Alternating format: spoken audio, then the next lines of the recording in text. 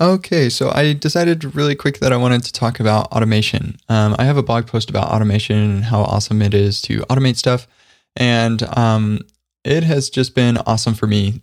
So specifically with JavaScript Air, I've done a lot to automate stuff, and so I'm just going to rattle off a couple of the things that I've automated, and maybe it will inspire you to automate some stuff. I'll also mention like how I did it. So. All of this stuff is open source on github.com/javascriptair/site, and you'll find this stuff. So I'm looking at the package JSON, and I've automated like obviously building the whole site and everything. It's all built with React, and then it just generates HTML files throughout the file system, and then I automate deploying to it to surge.sh.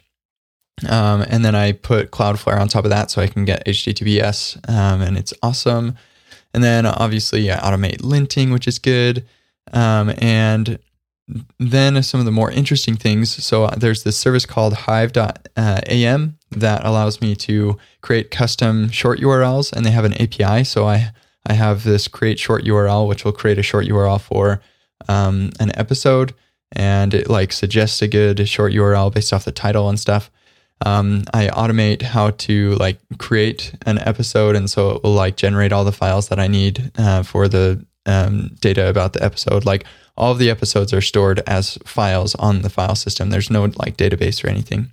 And then I also have a tweet for every episode, and it takes I take a screenshot of the episode like card on the website, and so I automated that as well.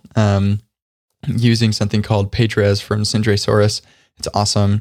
I automated compressing images and sizing them down. So all the images or like profile images on javascriptair.com are 180 by 180 and they're compressed.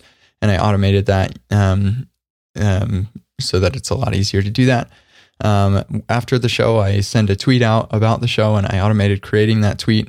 I need to automate like actually doing the tweet, but yeah, that's good. And after the show, I also pull down the YouTube video and convert that into an audio version.